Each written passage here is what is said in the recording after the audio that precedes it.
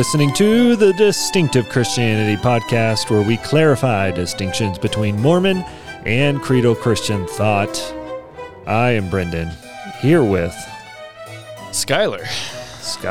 Yes. We got a lot of stuff to cover today, as usual. So we're going to be, just so you know, right up front, hitting some loose ends from last week. Yes. That Skylar wanted to make sure to hit. So we get to do that, and then we'll get into this week's material a little bit. But, yeah. I almost just spilled my coffee everywhere. I feel like that music just cut off very suddenly in comparison to normal. Yeah. Did you notice that? Mm-hmm. I didn't get the smooth fade out there. I'm going to have to look into that. Yeah. Wow. Is it going? I don't know. I don't even know. Yeah. What kind of coffee you got there? I don't even know. I forgot. Little Harmons. Yeah. Yep. We need to sanctify your coffy habits. I've been missing the tea. Oh, yeah. We had it last time. Yeah, we did. Last time. I need to start making coffee. That's just what needs to happen. I need it at this time of day. So I've been working on a new coffee bar at my house, which is pretty exciting. I've always dreamt of having just an epic coffee bar in my house. And over the last several years, I have acquired all of the good equipment, but it's just spread out all over the place because there's not enough room to put it all in one location.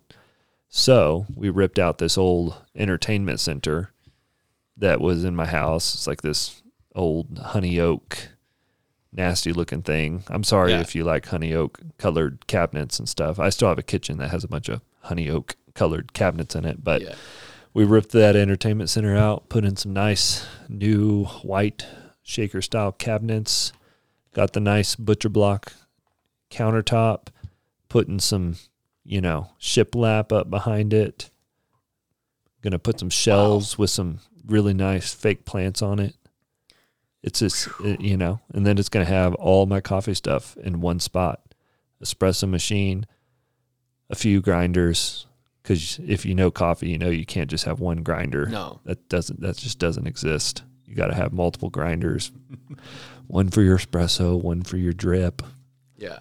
One for when the kids are asleep, one for when they're awake. You know how it goes.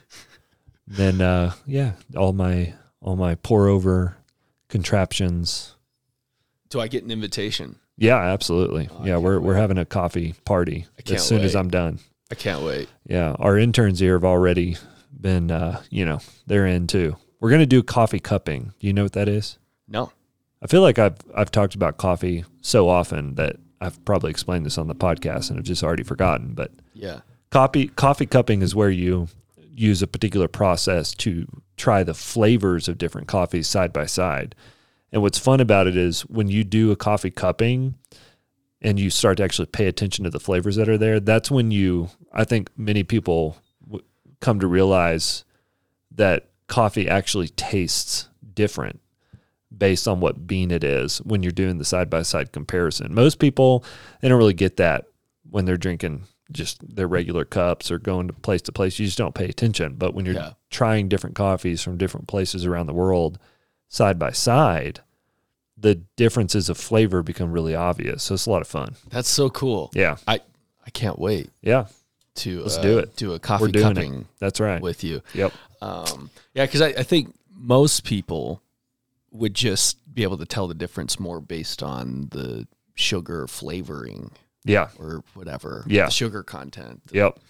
Not the bean. That's right.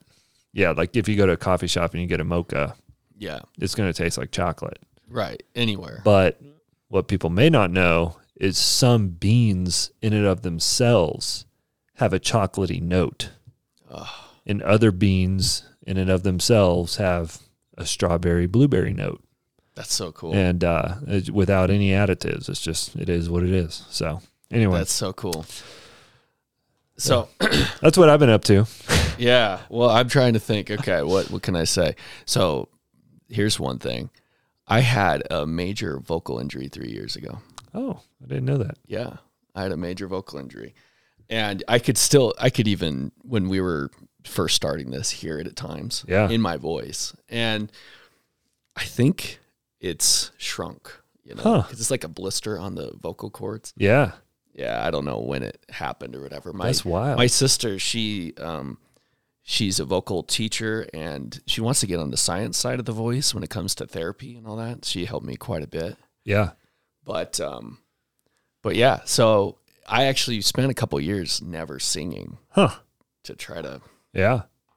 And you sung on the podcast a couple weeks ago. Yeah, I know. So that's I had to redeem. Can I redeem myself? Yeah, absolutely. Okay. This is, I'm sure, a great song for a Christian podcast, right? Yeah. People are strange when you're a stranger. Do you know this song? No. Yes. Faces look up. Can you admit it? When you're alone, women seem wicked.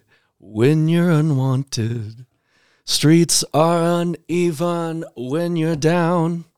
So there you go. You got a good voice. I've been trying nice. to sing a little more. Wow. And Jim Morrison. What causes the blister? Was it like all your hardcore? Could have been your screamo music. Could have been a sneeze. Oh wow! Actually, wow. Yeah, if you don't You sneeze tighten your pretty stomach, violently? all the tension can. Yeah, isn't that weird? Wow. Yeah. I didn't know that. So you should tighten your stomach when you sneeze. Yeah, so that some of the pressure. It's not Probably a all good going thing through to the know as a cords. preacher. So that's Well, good. yeah. I mean, it could probably happen with preaching as well. Yeah. I don't want to sneeze and Yeah. never have a word to say again. All right. Okay. Well, Should we hit it? yeah, I think so. You got a new device over there. You going back? You smartphone in again? No. What's going on here? Okay, I'm using it only for Uh-huh. Audible podcasts. I thought you gave this up. I did. Are you relapsing? Is that? No, because I don't use this as a phone. So everything but the phone. Although I have carry it with messaged you all the time. That way you can still use it. Audible. Is this wanting? So my it cake doesn't and eat it count too? as smartphone addiction if you're not using it for texting and calling. I guess As long as you may have called me. as long as you're using it for everything else. That you know can, what? There might be some hypocrisy there. I admit it. All right. How about we start with? How about I give a nod to the Presbyterian brethren today, and we'll use the Westminster Confession of Faith. Let's do it. Let's start with chapter 13 of Sanctification, and then we'll jump into the Come Follow Me material. This is from the Westminster Confession. They who are once effectually called and regenerated, having a new heart and a new spirit created in them, are further sanctified really and personally through the virtue of Christ's death and resurrection, by his word and spirit dwelling in them.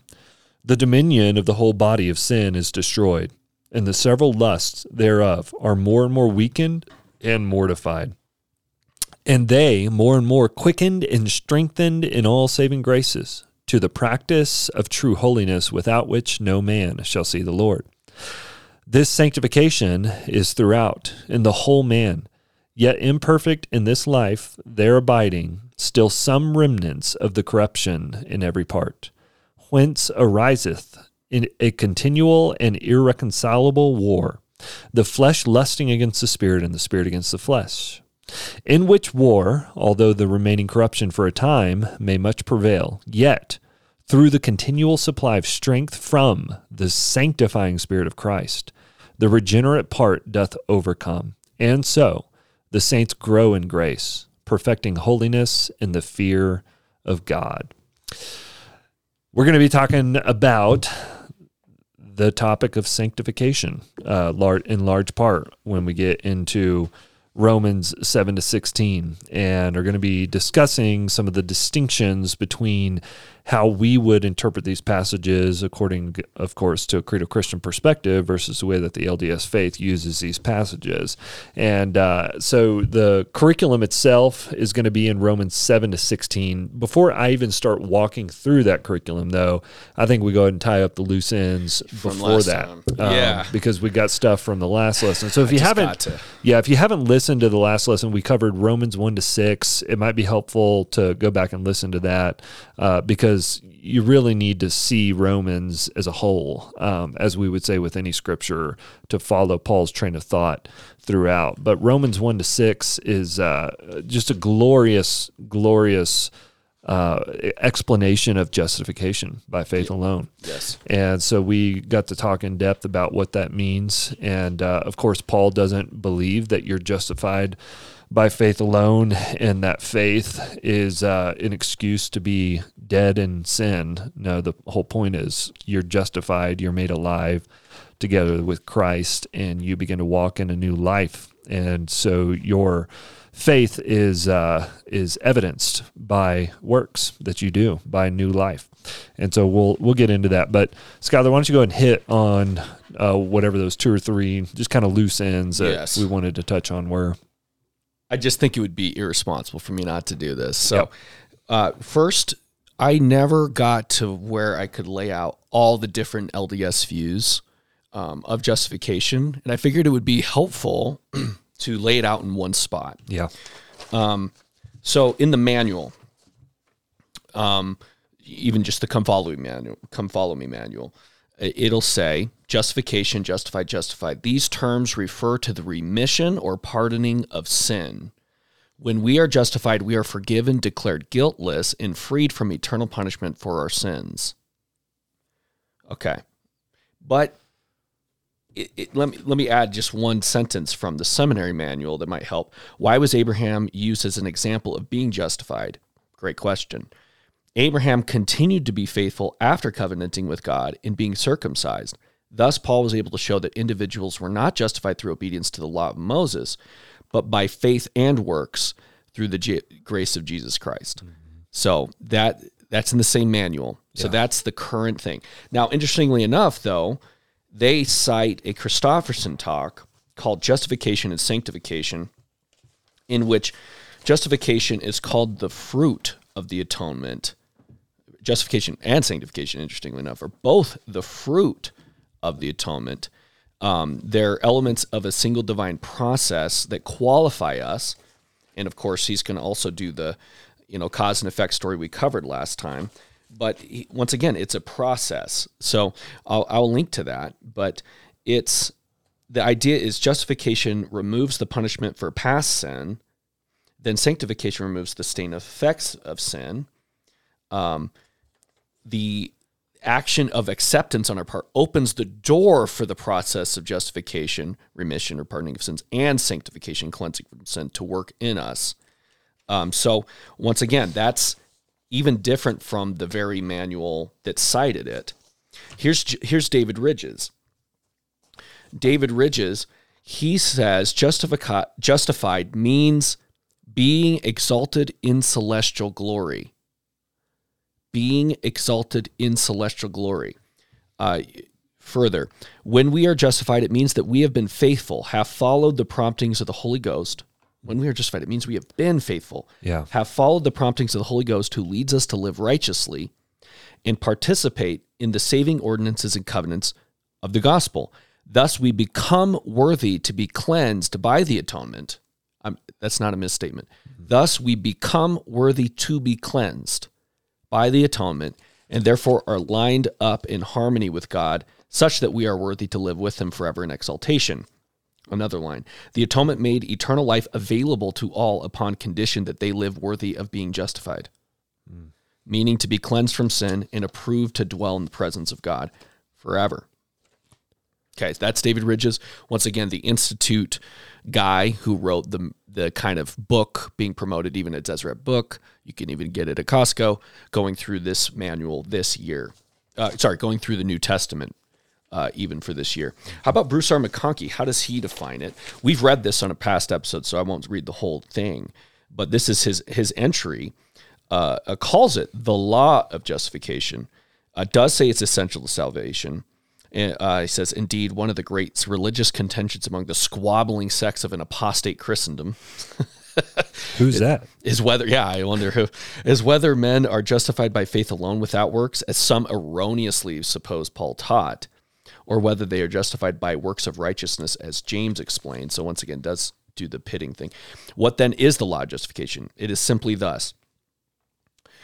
this. All covenants, contracts, bonds, obligations, oath, vows, performances, connections, associations, or expectations in which man must abide to be saved and exalted, must be entered into and performed in righteousness, so that the Holy Spirit can justify the candidate for salvation in what has been done.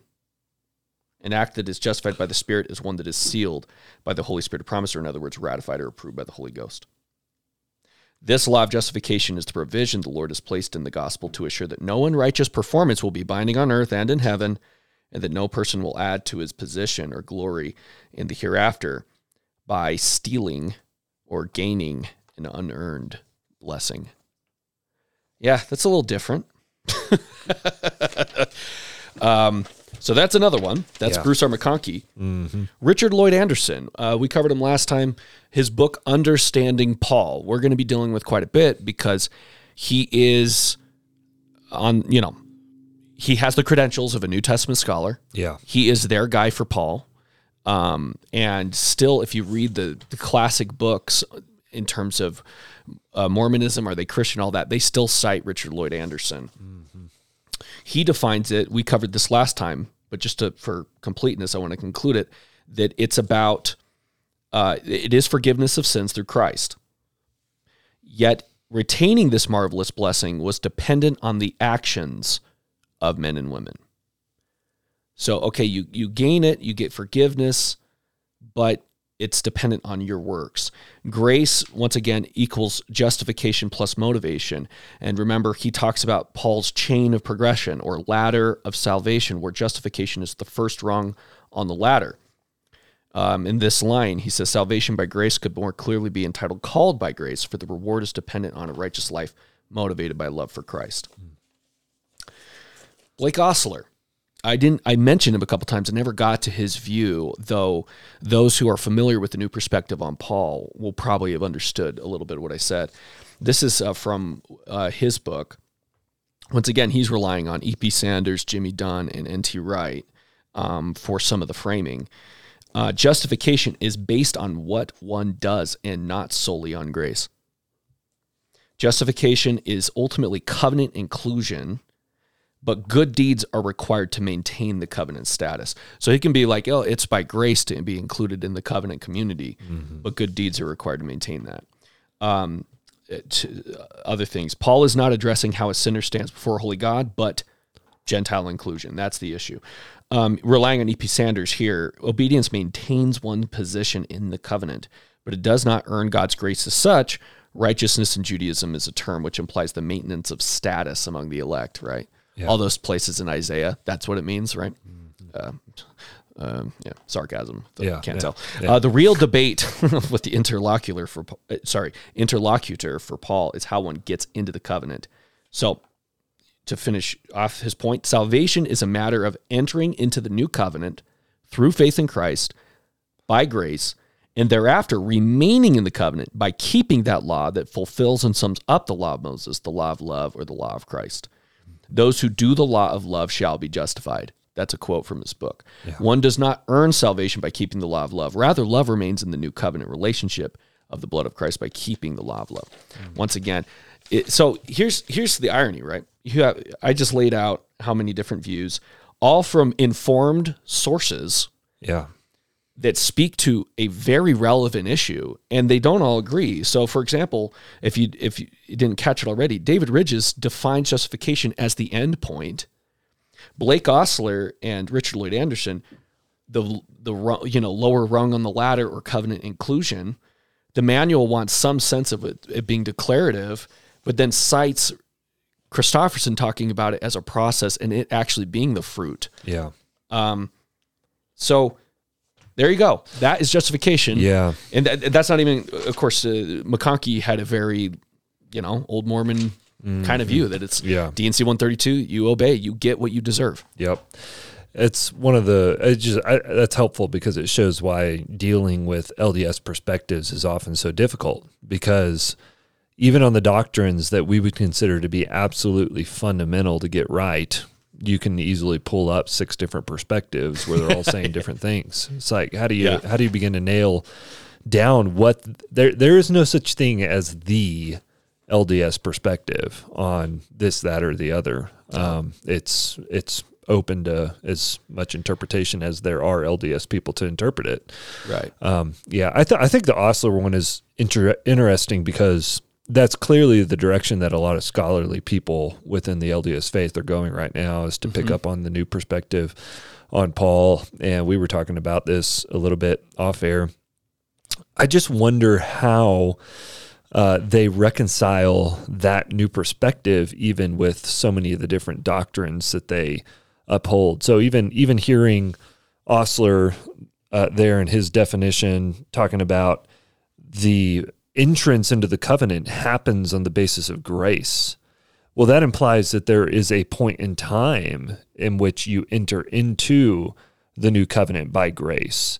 And I just wonder how that works with an LDS perspective. Mm-hmm. At what point is there grace where you enter in, where it's not a work you do, it's grace that gets you into the covenant community.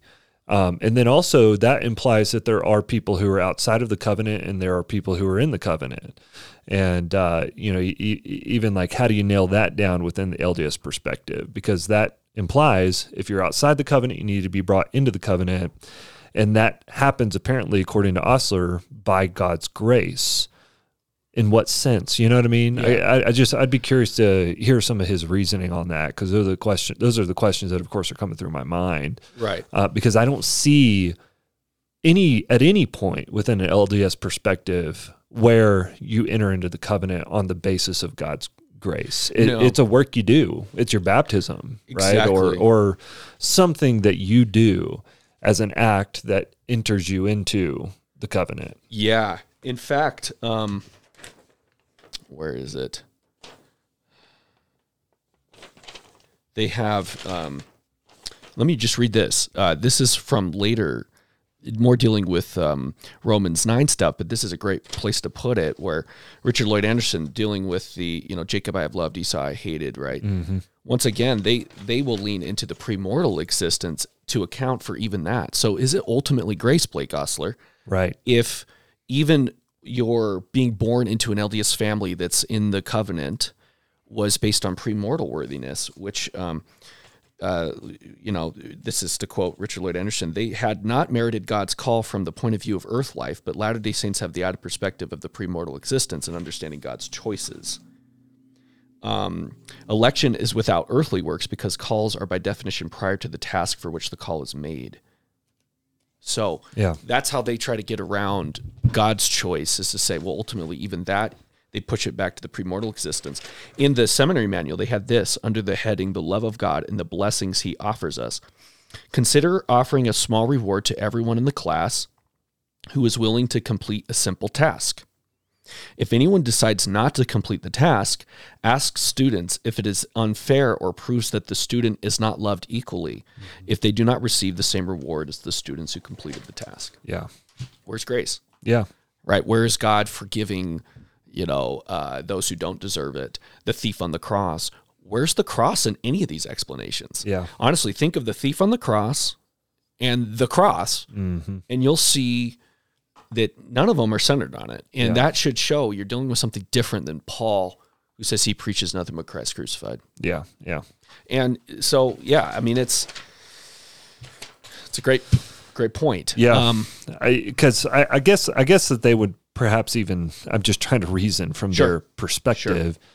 Sure. I guess that they would have to say, in some sense, every person on the planet is in this new covenant. And it's whether or not you're going to be obedient to it, along the path, right? Given just their concept of universal atonement, that everybody, gets the chance to progress, I guess. But I don't know. I just see conflicts all over the place, right? Especially if the Bible is any sort of standard, right? Right. In their system, no, there's not tons of conflict. The conflict comes when you try to pin them down on the definition of justification. Yeah. They all agree on the difference between salvation, exaltation, premortal existence, the gods, not creation, but organization of matter into worlds, right? And that's the irony too. The interpreter will do this all the time, right? Where they'll point out, new perspective stuff. And they'll never point out the obvious point that I don't care if it's E.P. Sanders, Jimmy Dunn, or N.T. Wright. None of them are claiming that Second Temple Judaism is polytheistic. Yeah. Right. Yep. That the early Christians believed in multiple gods. Yeah. Or Yeah. or that God was once a man. All of them are assuming, right, the Old Testament view of God. Which, if you're not familiar with what we're referencing there, the new perspective on Paul is a perspective that arose really out of, they would say, the discovery of the Dead Sea Scrolls in many ways, and just new like Jewish research and things of that. Yeah, closer study of rabbinics. Yeah, things that have been discovered, I guess, in the mid 20th century. That scholars say now that we could read this stuff, we can get more of an idea of what was happening in Judaism at the time of Jesus. And so, new perspective on Paul, people will claim that we have been reading Paul wrong this whole time, that we have been misinterpreting the different things that we're seeing in the text because we didn't have a proper understanding of the context within Second Temple Judaism. And of course, there have been a lot of great scholars that have written to show that that's just not the case, and that their arguments are on very shaky ground. Right. Tom Schreiner, Michael Horton. There's a lot of great scholars that have reanalyzed all this stuff. Yep. Yeah. And the tricky thing is these authors who write, some of them are people that you just now mentioned, but N.T. Wright is the big hammer right now. At least for believing Christians. That's right. And it's the tricky thing is when you read these different authors, they have a lot of really good insights. Sure. Into on the resurrection. They have great insights. Really great insights into some of the Jewish context and things like that. But the conclusions that they draw on the basis of the data that they've discovered through their research is where we think they've gone faulty. And we think that they are ignoring different grammatical points in making a claim that the historical details give them the right to interpret the grammar in a way that historically has not been interpreted that way, and it really doesn't make the best sense, I don't think, even within the context of those passages.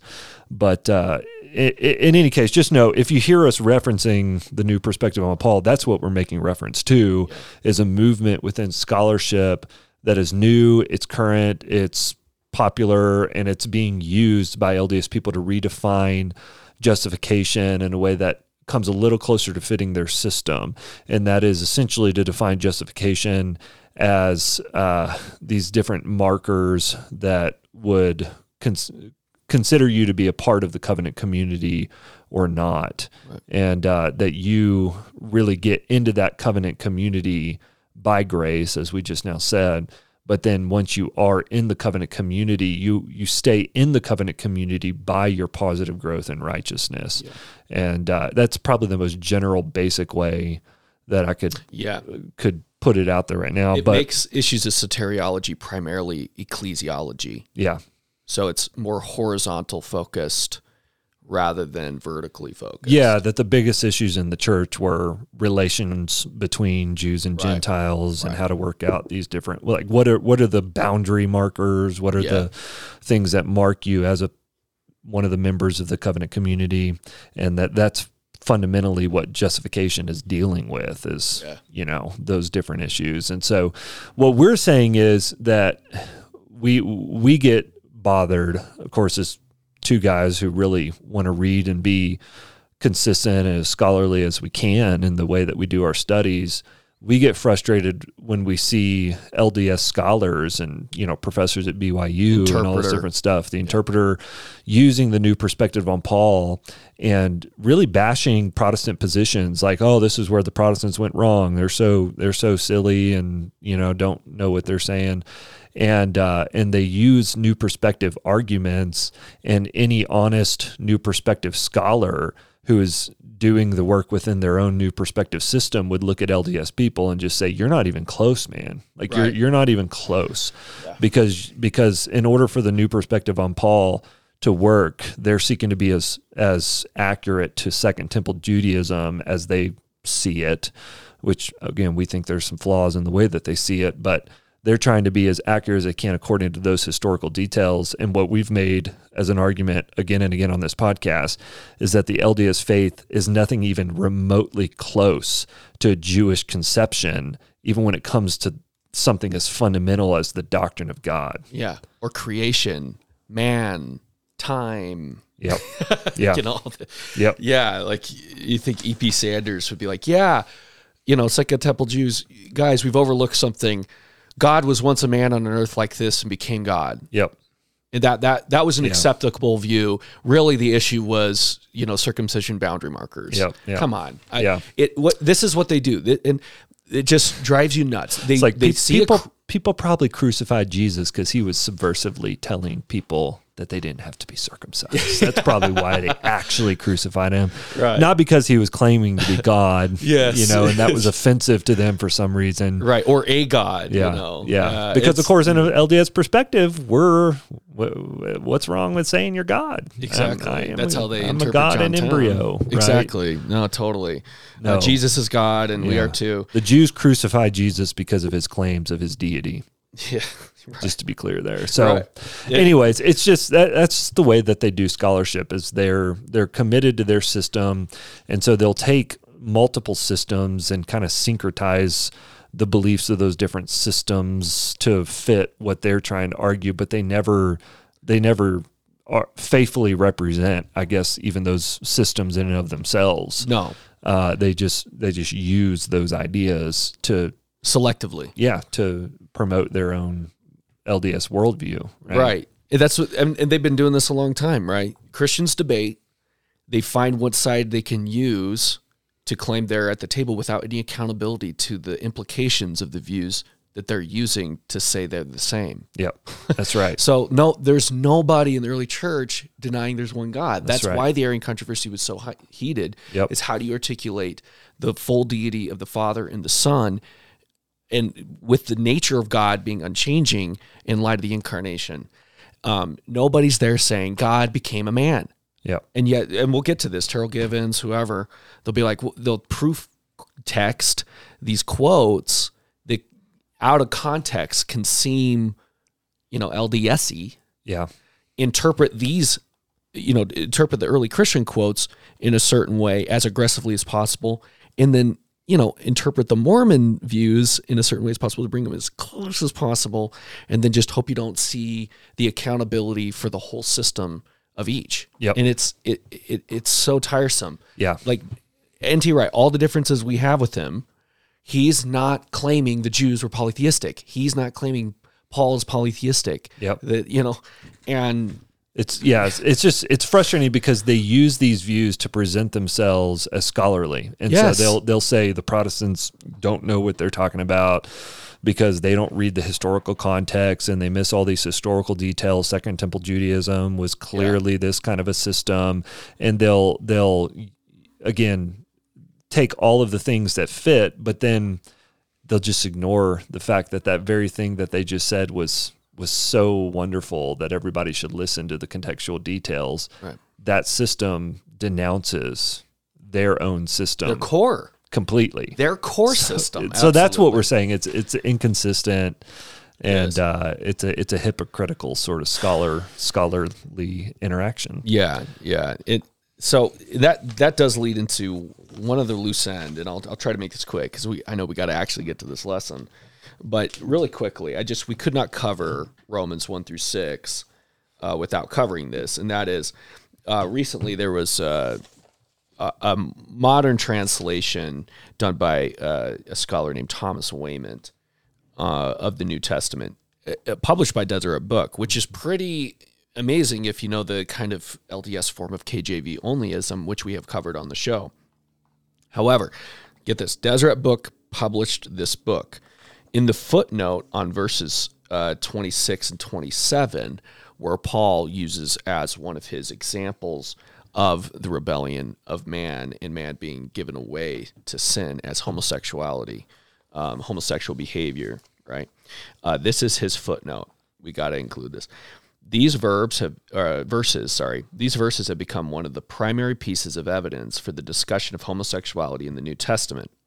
In Paul's day, Pederasty and other abhorrent sexual practices were more common, particularly in accusations made by religious individuals against foreign religious cults. Okay? It is, therefore, this is supposed to follow from what he said before, and it doesn't. Therefore, unclear that Paul is condemning the practice of homosexuality, but instead may be condemning what he perceives to be strange and foreign sexual practices, such as pederasty. From such scant, notice what he perceives. What he perceives. Mm-hmm. Look at the view of Scripture here. From such scant evidence, it remains unclear what actions Paul had in mind here, but it is obviously abhorrent to him. Yeah. To him. Yeah. Not to God. Yeah. Okay, this Deseret Book published this. Yeah. So There you go. And by the way, people in the Interpreter will promote this translation as well. Yeah. Did none of them, I don't know. It's not like that issue isn't, I don't know, a big one in our time. Mm-hmm. I mean, you'd think that the people going through the manuscript or this book would, I don't know, open up to some of these passages that are some of the most debated by or disputed or rejected by the activists today. Yep. And apparently this slipped through. Yeah. Or someone was happy it did. This is how the left works, of course, right? Yep, you sneak in word games. There's always a battleground, this kind of condition of low visibility, as Machen calls it. Yeah. And I'm sure he's Waymont, who is himself a progressive, if you listen to interviews with him, is really proud that he got this through and with Deseret Books' approval. Mm. Now, and of course that's a bogus argument. So I'll put this book in the show notes. If anybody, there's other books too that deal with this on a more popular level that are just as good. But this book, Robert Gagnon's The Bible and Homosexual Practice, mm-hmm. I mean, verse by verse, word by word, and this is not close. Yeah. No, it is not unclear. And by the way, everybody's religious in the ancient world. I don't know what he means by that. He should know that. And also, he never, he doesn't cite anything about these other abhorrent sexual practices. No, I think it's pretty clear what it meant. It is clear that his example, it flows in the argument, and it's an argument based on creation. So, what do you do with that? And yet, here's their guy. A second one, and I wanted to point this out, and what connects these two is the use of citations and the use of footnotes. So here's an example of somebody with degrees, right? Sneaking in, using his degrees to sneak in doubt where he selectively wants doubt because of his political views and social views. Well, here's one of their apostles. And this is cited in the seminary manual, but I caught it a while back and this was stunning to me. So there's a talk called Hearts Knit in Righteousness by Cook, and this just has to be called out. Somebody's got to do it. I haven't seen this get any attention. Hearts Knit in Righteousness and Unity, October 2020. And in the seminary manual, it includes it, with the question, how can making efforts to be unified with others help us become more like Jesus? So it's all about church unity. Mm-hmm. Listen to this. This is so interesting. Cook, the LDS apostle, in General Conference. Our church culture comes from the gospel of Jesus Christ. We've mentioned this before, but even that sentence, right, that deserves some attention. They really think that their culture comes from the gospel. Mm-hmm. So all those people who want to distinguish the culture, and we encounter this all the time, and there is some truth to this, that the culture is distinct from the doctrine or the people distinct from the church. That's not what Cook just said in your General Conference. Mm-hmm. He says the culture, and by the way, there's another talk given in the same conference. It was stunning when I read it. The Culture of Christ by William K. Jackson. I'll put it in the show notes. They really think that LDS culture, they don't see their historical contingency whatsoever, the way we would with American evangelicalism, Right. It is from this. Well, his evidence is this, of an example, I guess, to defend this. The epistle of the Apostle Paul to the Romans is profound. It's profound. Mm-hmm. Wow. Citation. The epistle to the Romans is comprehensive in declaring doctrine. We agree. Romans contains the only mention of the atonement in the New Testament. That's misleading. Yep. I came to appreciate the epistle to the Romans for unifying diverse people through the gospel of Jesus Christ when I served as a stake president with members from numerous races and cultures speaking many different languages. Okay. That's a citation. Okay. The early church in Rome was composed of Jews and Gentiles. These early Jews had a Judaic culture and had won their emancipation and began to multiply and flourish. Citation. Frederick W. Farrar, The Life and Work of St. Paul, 1898, page 446. Now, I'm going to come back to this, but that's a odd. Have you ever heard of Farrar before I brought it up? Had you ever heard of him? Mm-mm. Okay. But that's his citation for a point that you'd think you could just cite Romans for. Yeah. But the Gentiles in Rome had a culture with a significant Hellenistic influence, which the Apostle Paul understood well because of his experiences at Athens and Corinth. He was also a Hellenistic Jew himself. Okay, whatever. Paul sets forth the gospel of Jesus Christ in a comprehensive fashion. Yeah. He chronicles the pertinent aspects of both Judaic and Gentile culture. See Farrar, same book. That conflict with the true gospel of Jesus Christ. He essentially asks each of them to leave behind cultural impediments from their beliefs and culture that are not consistent with the gospel of Jesus Christ. And keep in mind what he just said. He just said the LDS culture here is from the gospel. Mm-hmm. So he's telling all these LDS all throughout the world, become like us. Yeah. Yeah, no arrogance there. Yeah. Paul admonishes the Jews and the Gentiles to keep the commandments and love one another, and affirms that righteousness leads to salvation. Mm-hmm. Footnote. Romans 13. Yeah. So not a verse. Romans 13. Mm-hmm. So if you go to Romans 13 and you look through, it never says that. Yeah. It never says that righteousness leads to salvation. And if you understand the earlier part of Romans, the stuff we've been covering the whole time, right? Does it ever say Abraham's righteousness led to his salvation or something? Mm-hmm. No.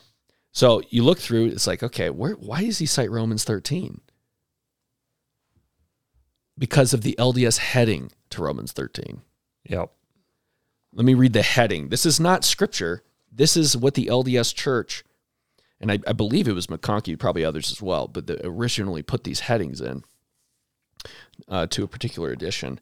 Paul counsels be subject unto God's ministers, even that's not what he's talking about. But you got to keep in mind the right to revolution is theological for Mormonism. Yeah. It's an issue for Christians because of this verse. Yeah. It's not for Mormons. I mean, the American Revolution is literally God raising the founders, and the Declaration is probably treated more like Scripture by many LDS than even the Bible. But anyway, keep the commandments, love one another. Righteousness leads to salvation. So remember this profound letter where he lays out all this doctrine comprehensively and lays out the gospel in clarity. He doesn't cite it once. Mm-hmm. He doesn't cite what Paul wrote once.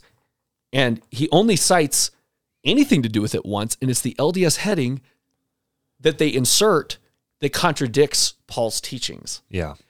Now, on this Farrar point, this is something that will be missed, and I just don't have enough time to go into this.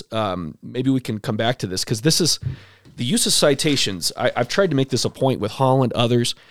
They don't get called out enough for how bogus their citation pattern is. Mm-hmm. And whether it's a scholar using his credentials to sneak in stuff like Thomas Waymont, even though this has been looked at by a gazillion different people, the honest position is to say Paul taught this and I disagree, not claim it's unclear. Yeah. No, who is this Farrar guy? Now, I don't have enough time to go into him, but he's part of the Victorian Lives of Jesus tradition. Ironically, that the E.P. Sanders of the world are reacting to in the new perspective of Judaism, which I think is a lot more interesting than the new perspective of Paul. The implications for Paul, I think, is a lot more dangerous than just being more careful in dealing with Jewish sources. Yeah. And Farrar wrote this book, The Life and Work of St. Paul, in 1898. Now, why it should stand out is that the reason they cite it, I kid you not, this is why they cite it, is it's one of the sources Talmage was comfortable citing, and it's Jesus the Christ. That's why. Mm-hmm. So 100 years later, they still will only cite some random source no one's heard of from 1898. Yeah. Because James Talmage cited it. Yeah. Yeah. So, and this is not just speculation. So there's one, I'll put the citation. There's one scholar that caught on to this. I don't agree with everything he does. It's clear he's a New Perspective guy and even likes Ehrman's book on the historical Jesus. However, the Mormon stuff I thought was really interesting. So it seems like B.H. Roberts, who's an LDS apostle, was one of the first to start studying more academic stuff from these Victorian writers in the 1880s, including, by the way, Alfred Edersheim, which I want to be more careful with because he actually became Reformed. He was a Messianic Jew and wrote a lot of stuff. But what happens in a lot of these books is they paint Judaism as full-on Pelagian, which makes it an easy target, as even George Foot Moore, who was a Jewish scholar in the 1920s, pointed out that it's not like grace is absolutely absent from this stuff, and therefore Jesus brought in grace and spirit. But that's often what happens in these sources, right? And they tend to be very unkind, let me say. So like James Talmage, he brings in some of this stuff from, of course, Adam Clark's Bible Commentary, which we've covered before, and then Farrar. And he'll talk about Jews as wicked, captious, haggling, hostile, murmuring, crafty, self-seeking, perverted, and proud. Now, Jesus said some harsh things. I am not at all saying be nice. That has to rule everything. But what it ends up being used for theologically is saying things like Jesus emphasized the spirit, whereas Jews were all legalistic, or they were all about dead literalism, whereas Jesus was for, the metaphor, even though there's rabbinic parables. They were into pride. What it ends up being is just everything we don't like. Yeah. We pin on the Jews, and it's just, we have to be way more careful in being accurate in describing them.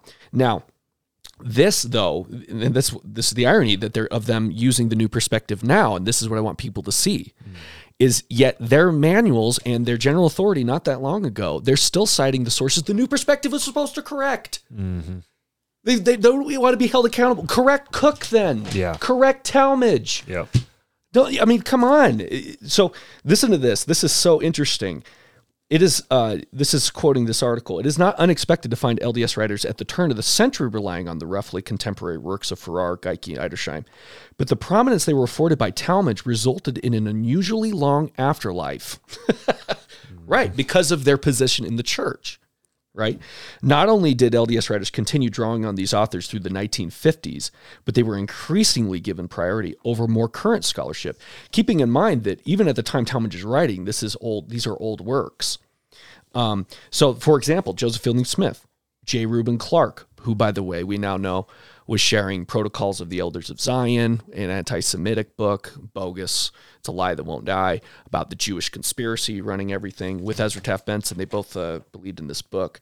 So, of course, he's going to be drawn to this view of the Jews. Yeah. Bruce R. McConkie, in his Doctrine of New Testament Commentary, Immortal Messiah series, his only non-LDS sources, and you can see this in the bibliography, are Farrar, Geikie, and Edersheim. And then, of course, even as of 2014, the current Institute of Religion Manual of the New Testament, the life and teaching of Jesus and the apostles, if we were doing the podcast back then, that's the manual we'll be going through. Mm-hmm. It cites Talmage 79 times, McConkie 251 times, and then a few references to Farrar, Geikie, and Edersheim. And, of course, other examples he cites includes M. Catherine Thomas. She's she's the Richard Rohr. Mm-hmm. Connect Our Energies. And so we dealt with it on the Easter episode in which I got overheated. Robert Millett.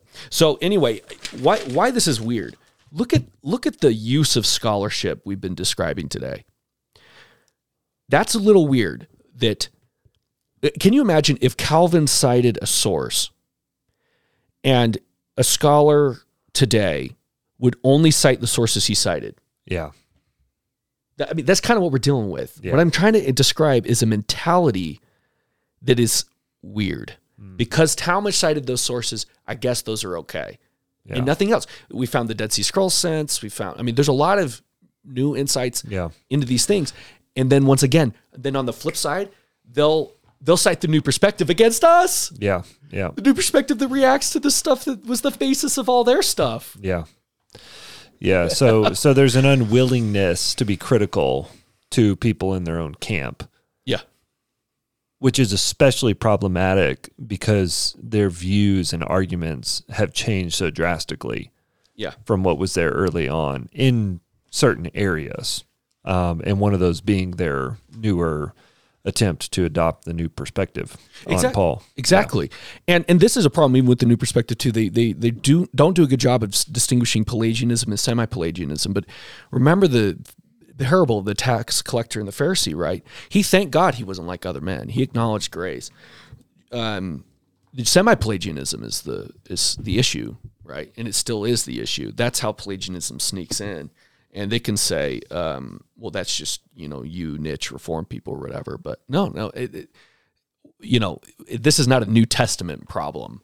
This is, a problem with certain areas of scholarship that, we should be more aware of the problems and what they can lead to. The last point I wanted to mention on this was a quote from Farrar, just because it ties to LDSism. And this is something, of course, the manual wouldn't cite, but listen to this. This is from his Life of Christ. This is his description of Jesus. And of course, this is 1898. A man of middle size and of about 30 years of age, on whose face the purity and charm of youth are mingled with the thoughtfulness and dignity of manhood.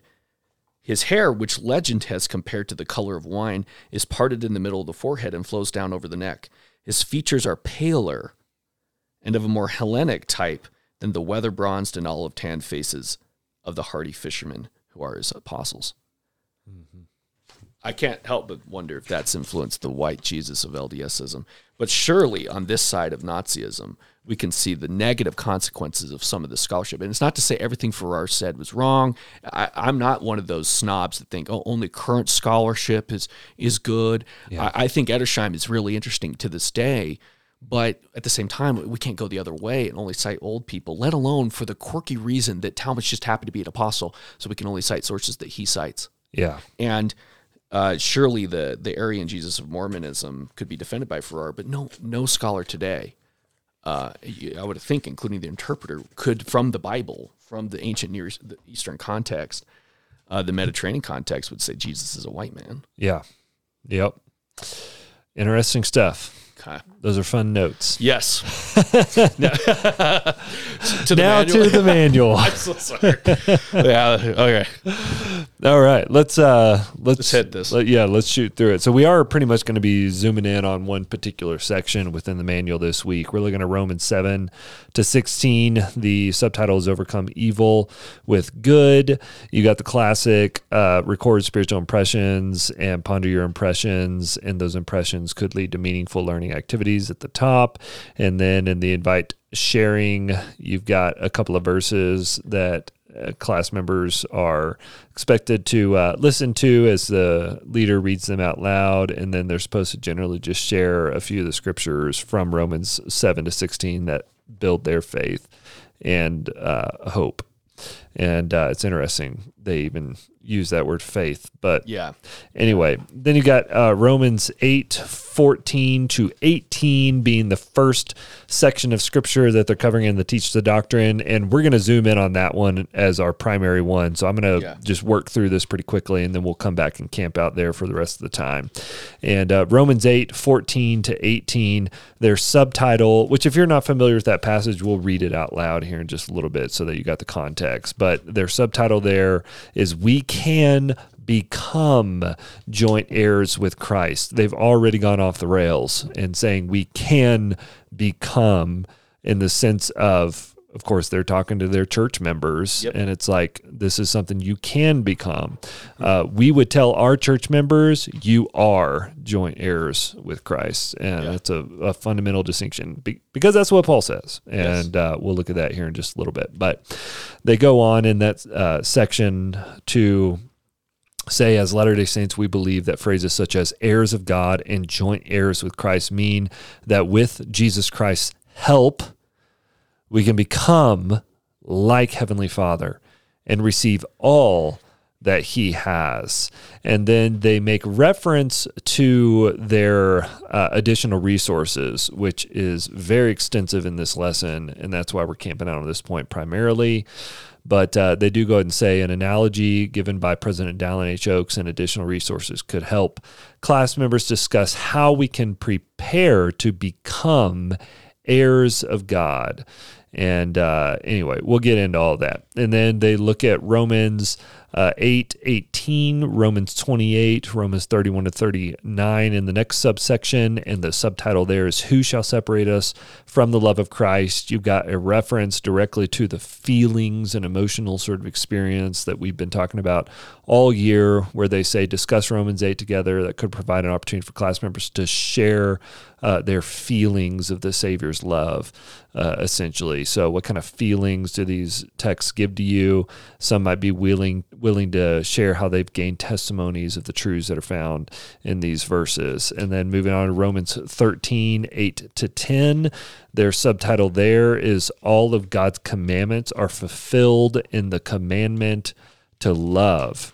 And then there's just encouragement to think of how love thy neighbor has to do with basically summing up all of the commandments that you're supposed to obey. And just obviously we would see the commandment to love being the fulfillment of what Christ is doing and has done and is doing in us. But anyways, Romans 14, let us not judge one another is the last subtitle. And that one is basically taking that passage of Romans 14 and saying, why would we be judgmental toward each other over different cultural things? What similar habits, like judging people over eating habits or holiday observances, might we be basically tempted to judge people about? And why should we avoid being judgmental over those different things? And that's pretty interesting for a faith that up until this past year told you don't have any tattoos and tells you you're not allowed to drink coffee or alcohol or anything. They create a culture of judgment and then say, but don't be judgmental. That's right. Don't be judgy.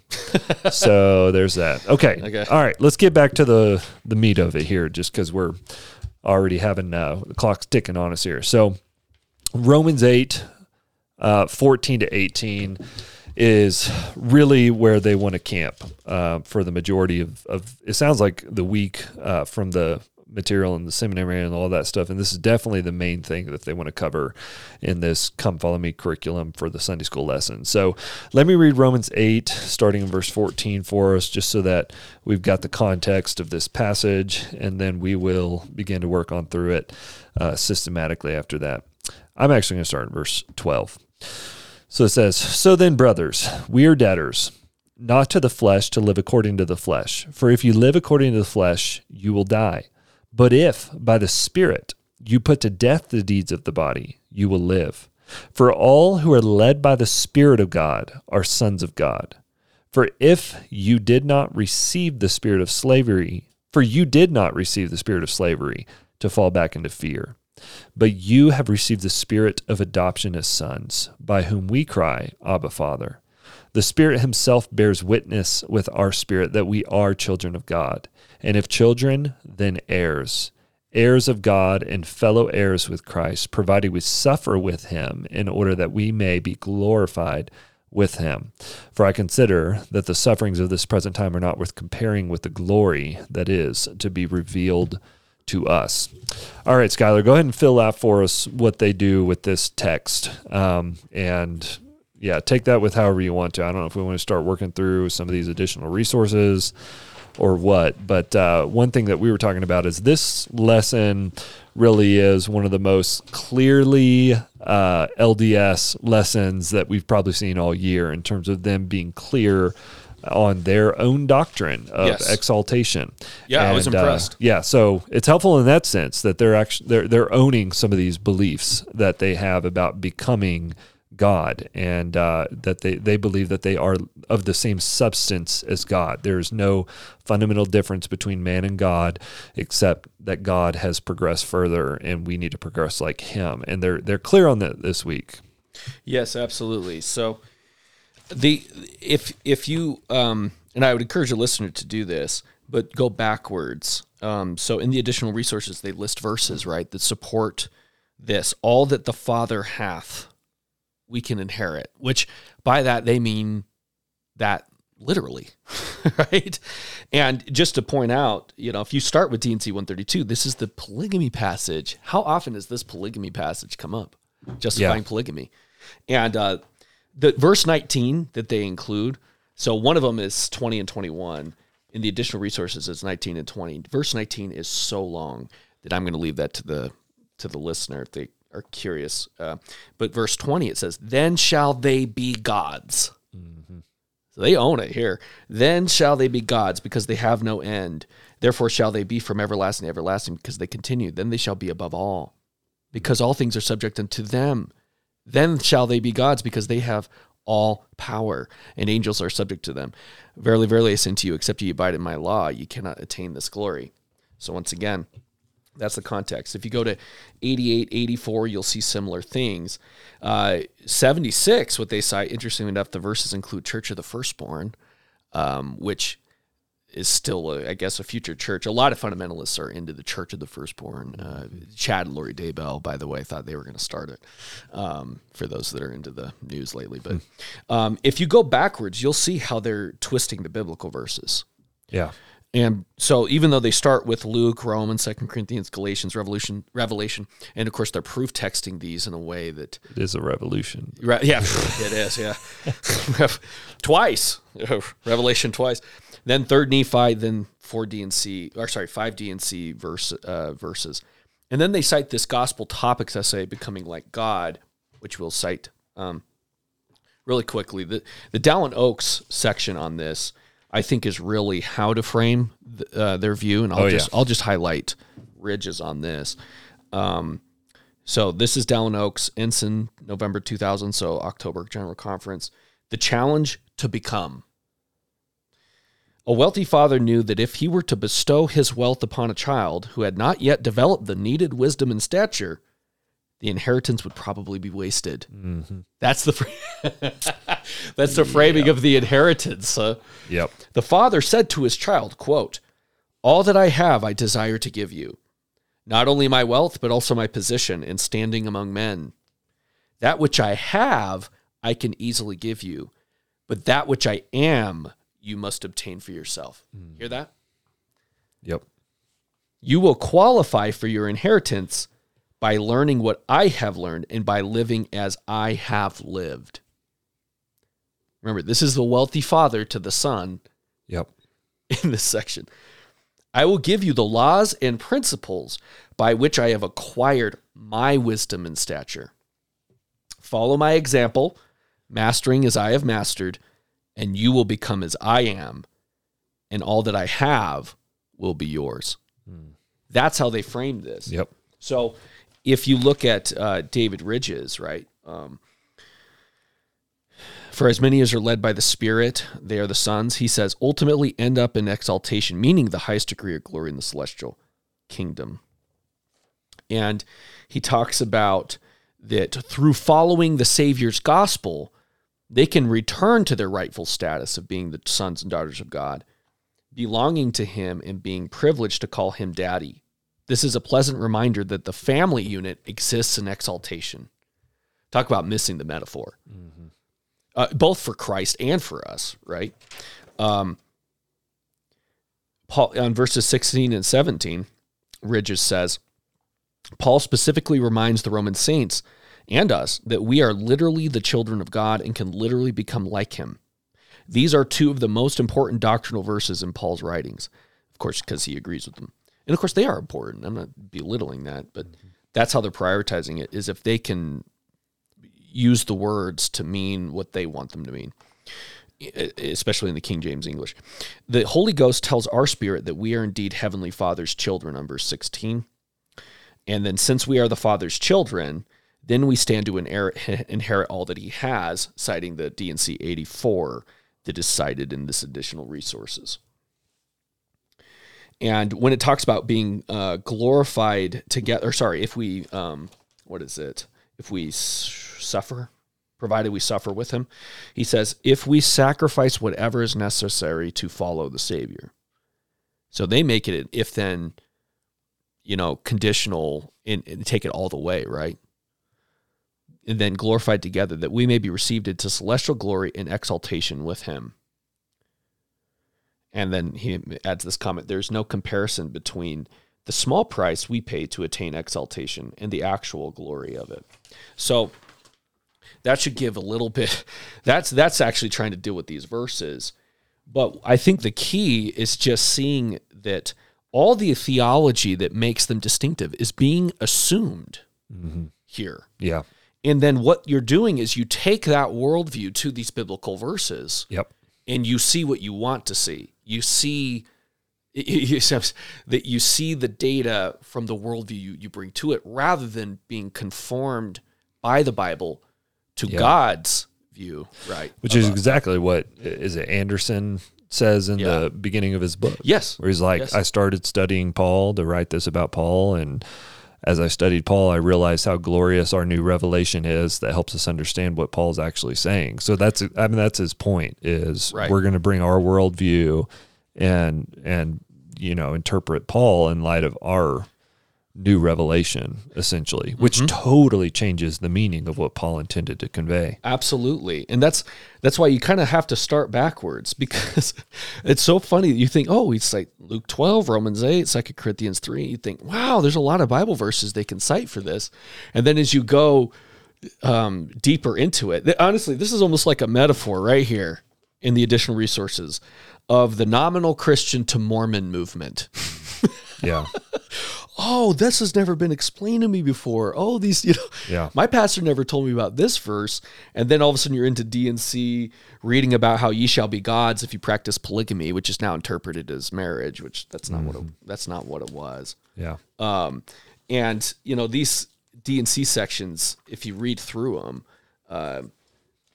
let's see right here, just as another example, the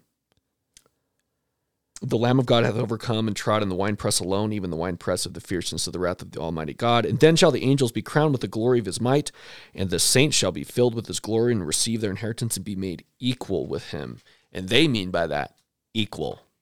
They don't, so anyway, there's quite a bit there. Now, this Becoming Like God Gospel Topics essay is cited in the seminary manual here, and this is underneath their attempt to deal with, and I read you this before we went on, because I thought, hey, they actually tried to deal with it, to their credit, but do they actually deal with it?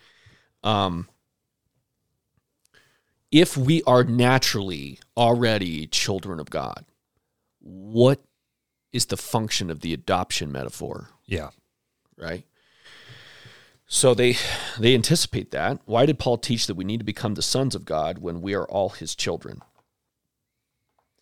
Although every person is literally a spirit child of heavenly parents, Paul's teachings about the spirit of adoption and becoming the sons of God, sons and daughters of God, help us understand that we can be spiritually reborn or adopted as Christ's sons and daughters in the gospel covenant.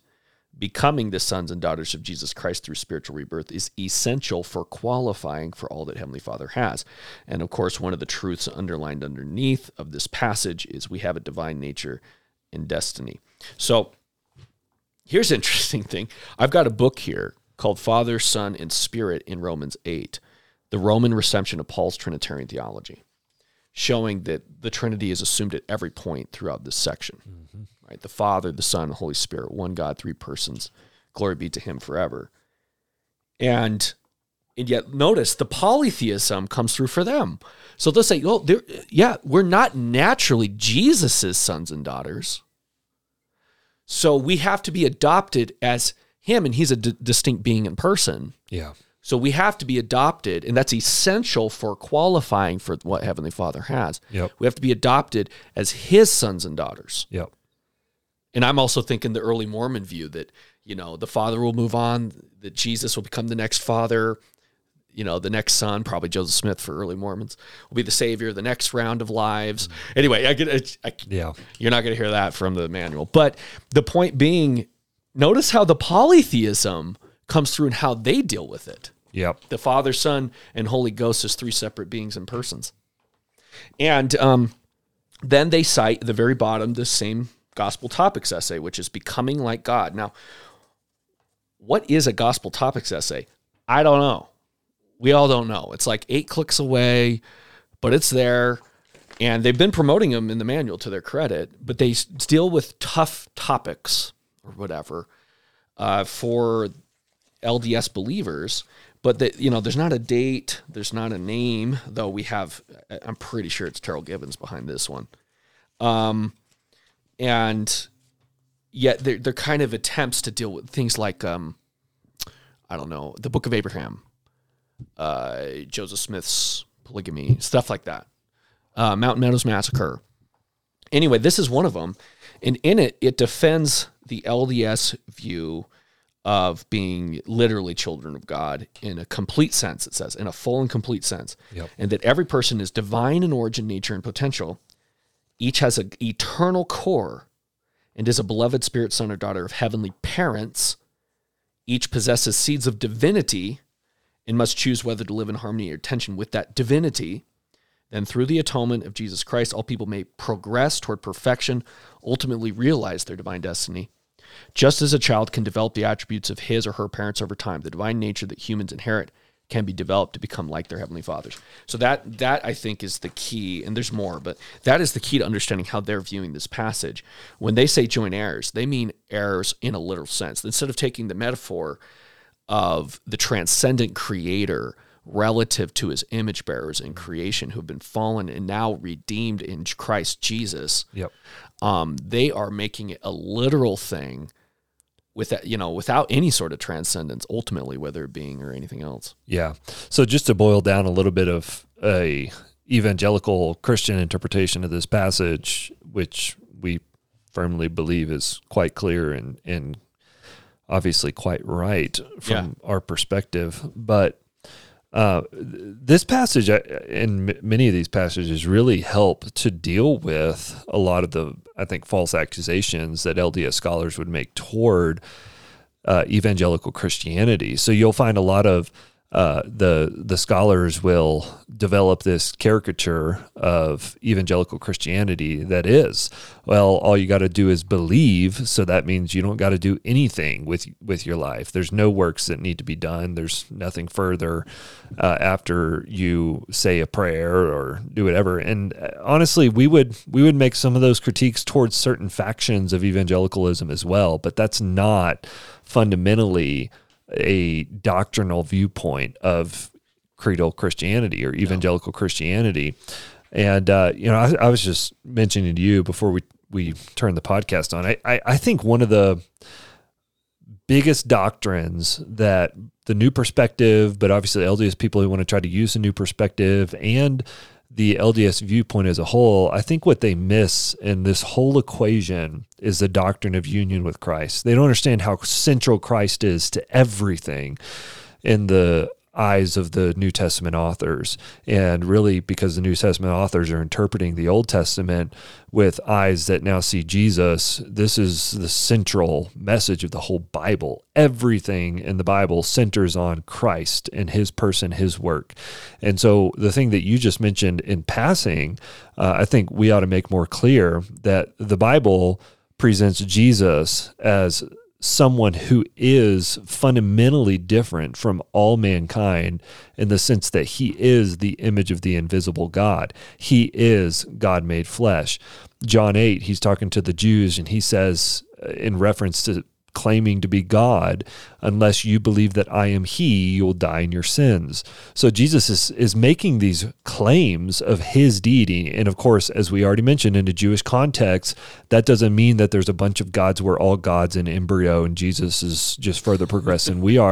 Jesus is going to be crucified by the Jews because the Jews understand exactly what he's saying. Yeah, to be the one God. You're saying you're the one God. There's only one, and you're saying you're him.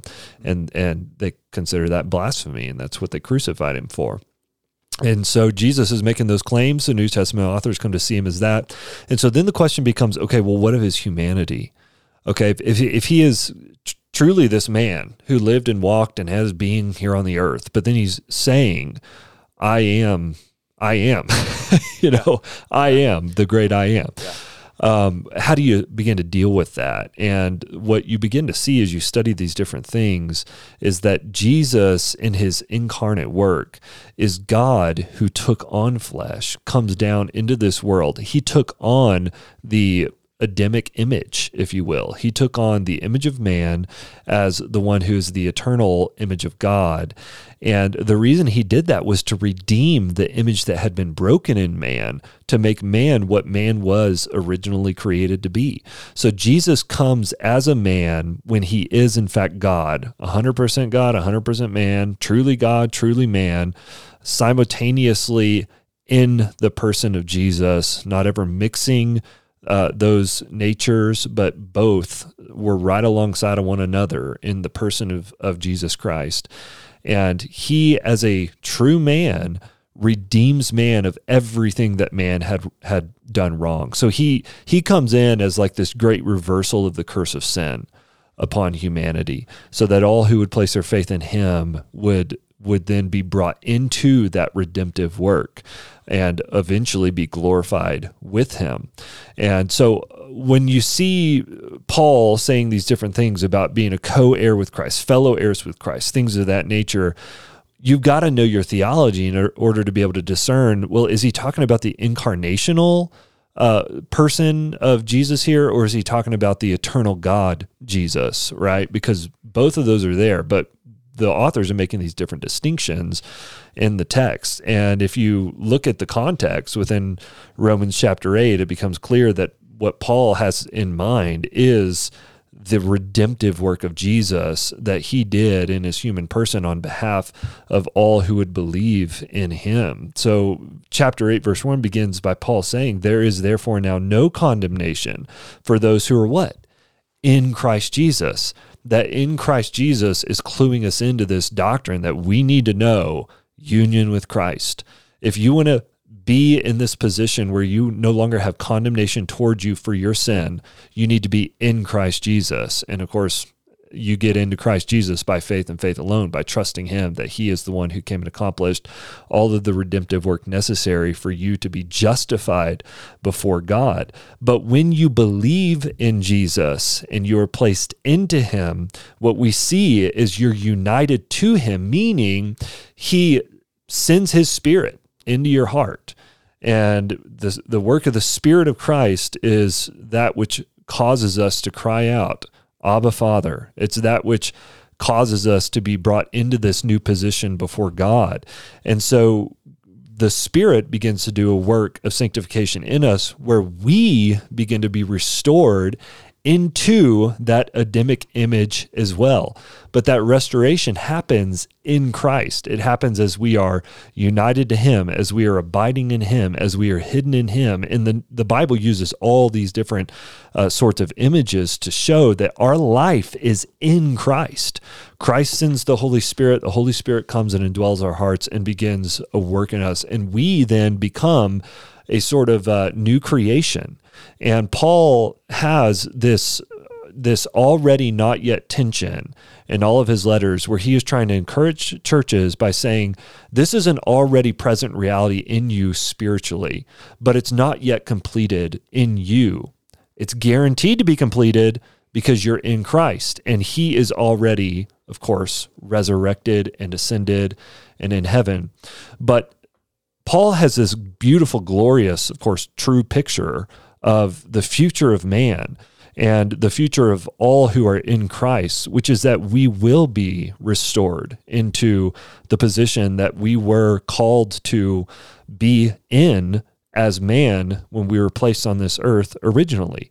And so Christ is redeeming really the whole creation in one sense, in that all things that sin has undone, Christ is bringing back together to be right, to be at peace, to be in that sort of perfect shalom. And so for us, in our perspective, everything depends on whether or not we are united to Christ, who is doing this work in the world. and who has already, of course, fundamentally reversed the curse of sin by conquering sin and death through his active obedience, his passive obedience, his death on the cross, where he paid the penalty for sin in our place. His blood was shed for us on the cross. He overcame sin and death by resurrecting from the grave. He ascended into heaven and is now in a glorified state, both as the eternal image and as the Adamic image seated in heaven. Amen. And so we become like him, not in the sense of the eternal image, Yes. but yes, in the Yes, sense of in the the sense- Adamic image. That distinction is not even mentioned Exactly. in any of the LDS sources. And that's what it means to be co-heirs with Christ. It's talking about, in the Adamic sense, we will reign with him. He will be king over all. He is preeminent. Paul makes that point in Colossians 1. So even as the Adamic image, nobody's going to be above him. He's king. He's king. But we will be glorious as redeemed, restored humanity. We will be glorious in the sense of we will finally reflect that image in the way that we were intended to do, because Christ will fully and completely restore us to it on the last day. And so Paul is really using these sorts of language to encourage the church. Fix your eyes on that Jesus. That's where your hope is. If you're in him, there's no condemnation. And he uses these beautiful phrases, even in this very passage that we're looking at, that the LDS faith totally destroys and misses, which is so tragic and unfortunate. But he says things like, for all who are led by the Spirit of God, which, by the way, that led by the Spirit of God could literally be translated controlled by the Spirit of God. That's what we're saying, is when Christ's Spirit comes into you, you can't ever be the same again.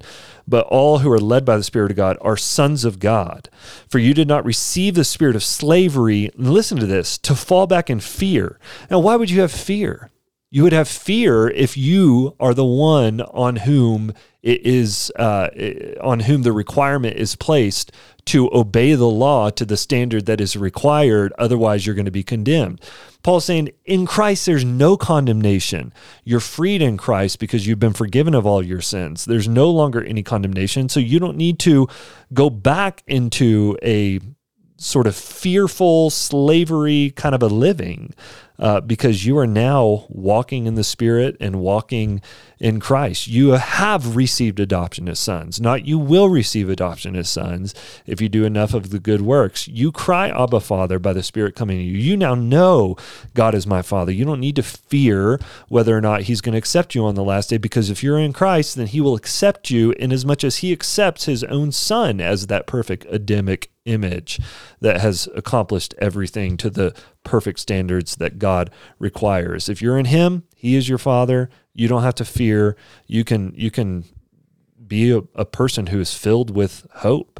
And he says the Holy Spirit himself bears witness with our spirit that we are children of God, and if children, heirs of God, and fellow heirs with Christ, provided we suffer with him, that we may also be glorified with him. I hope you see this is Paul encouraging believers with the hope of the gospel, that Christ is everything. And again, we can't make it more clear. That doesn't mean that, okay, well, I can go live my life however I want. No, the point is you're led by the Spirit now. You're controlled by the Spirit now. So Paul says, put to death the deeds of the flesh that remain within you, mortify them, kill them. And so, yeah, we do recognize that there still is a sort of fleshly desire that clings on to us so long as we live in these bodies of death and before we are full and completely glorified.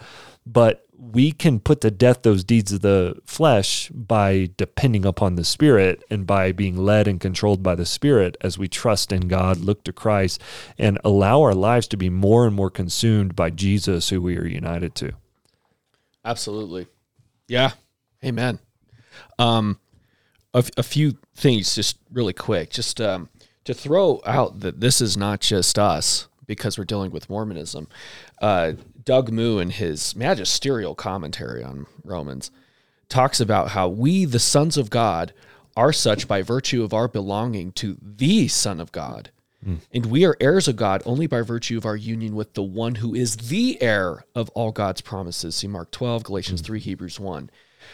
There's a great book, Adopted into God's Family, by Trevor Burke, exploring a Pauline metaphor. He has a chapter called God, the Son, and the Adopted Sons, in which he points out very clearly that for Paul, there is even a reluctance on the part of Paul to juxtapose adoption with the sonship of Jesus, which functions to safeguard the unique nature, status, and function of the incarnate Son of God.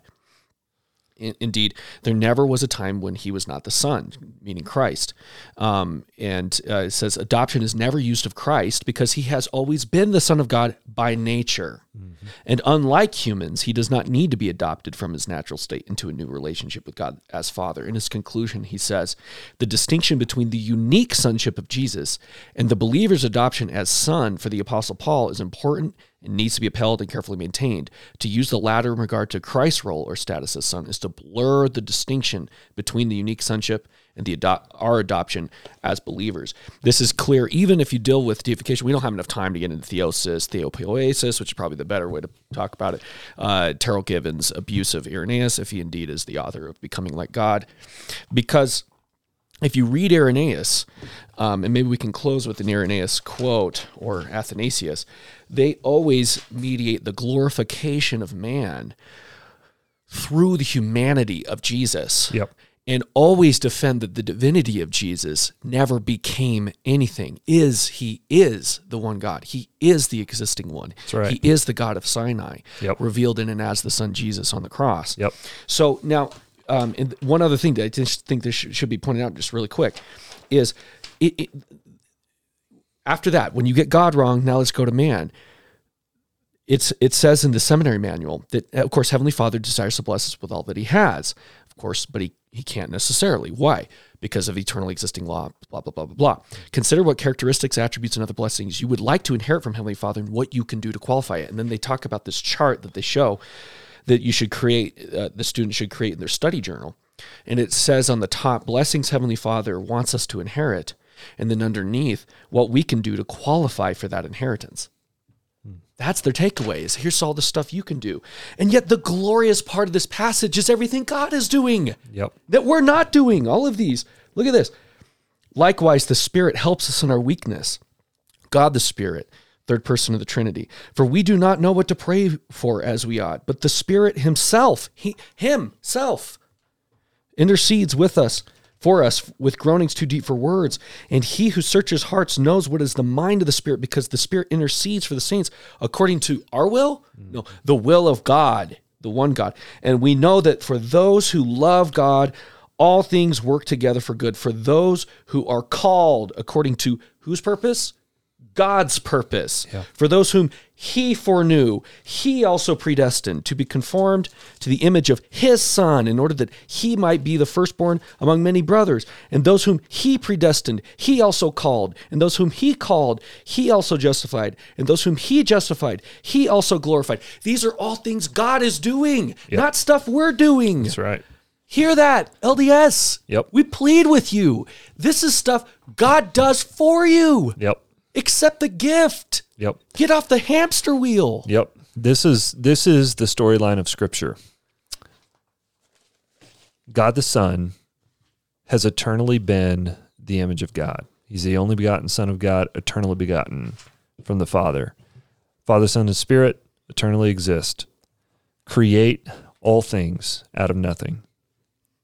The purpose of them creating all things, well, you could probably give many things, but in the ultimate sense, it is for God's own glory. Man is created as the crown of creation, placed on the earth, and is created in the image of God. What does that mean? All men and women were created to glorify God by imaging the eternal image.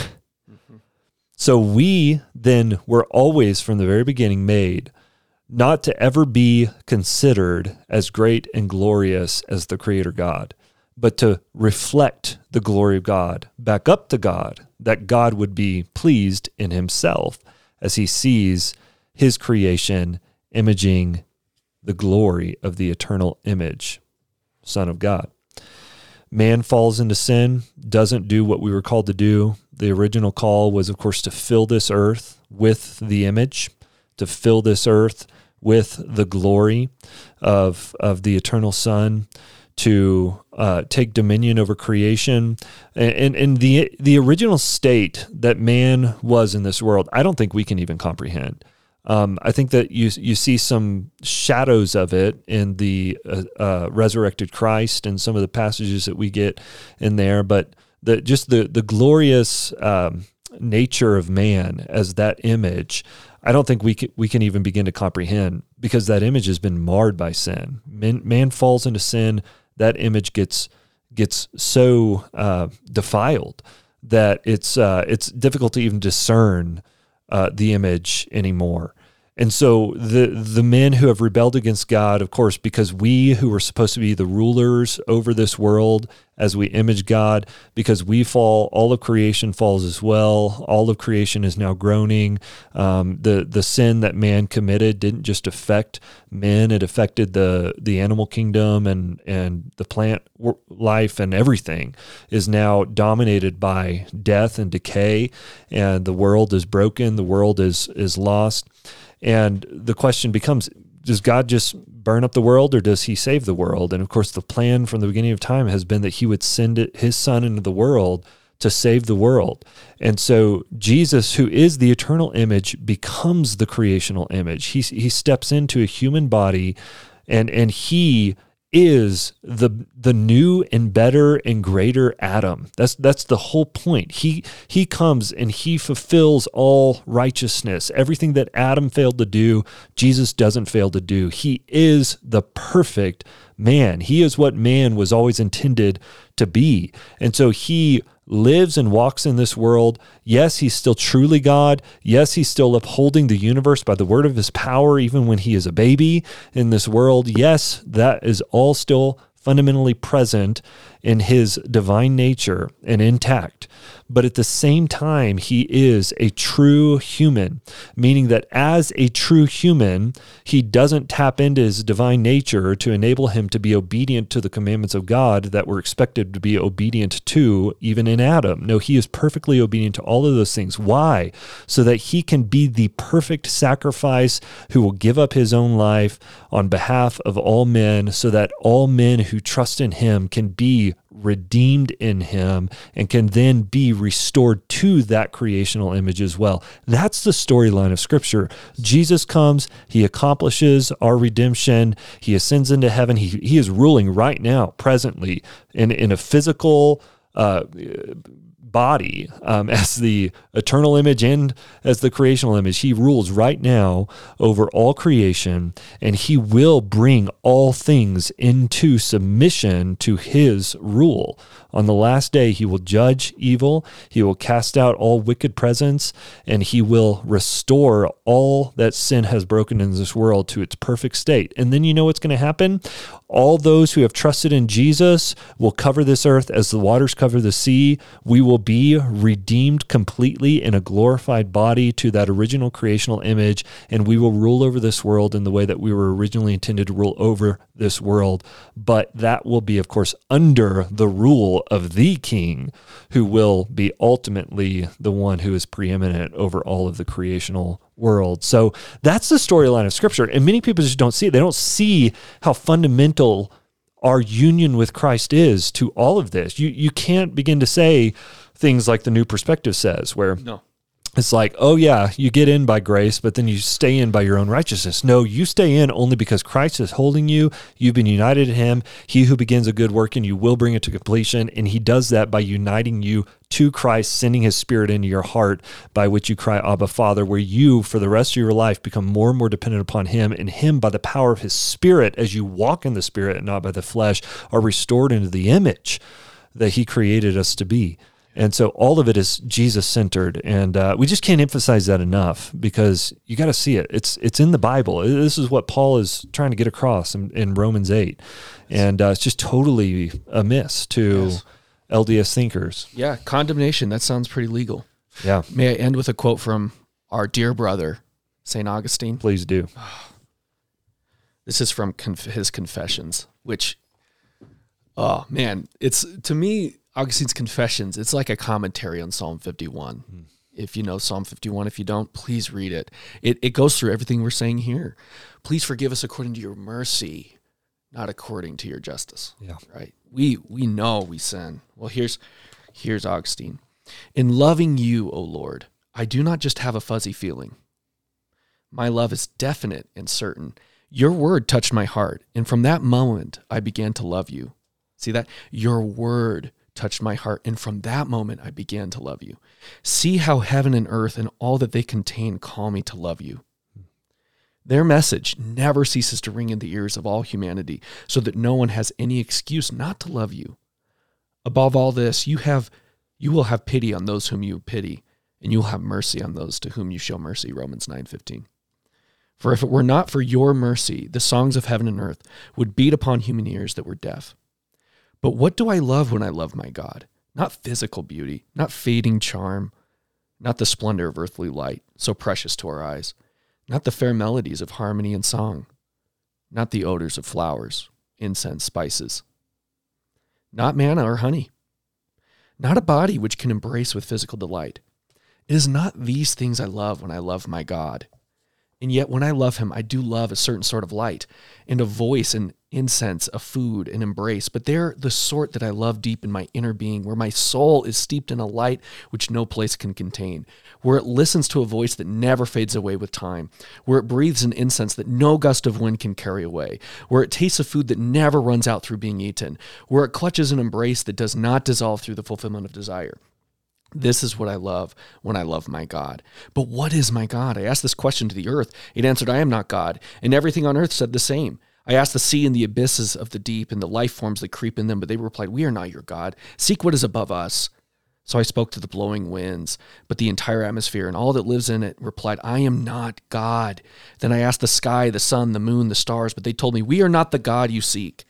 I spoke to everything around me and all that my senses revealed to me. And I said, seeing that you are not my God, tell me about him.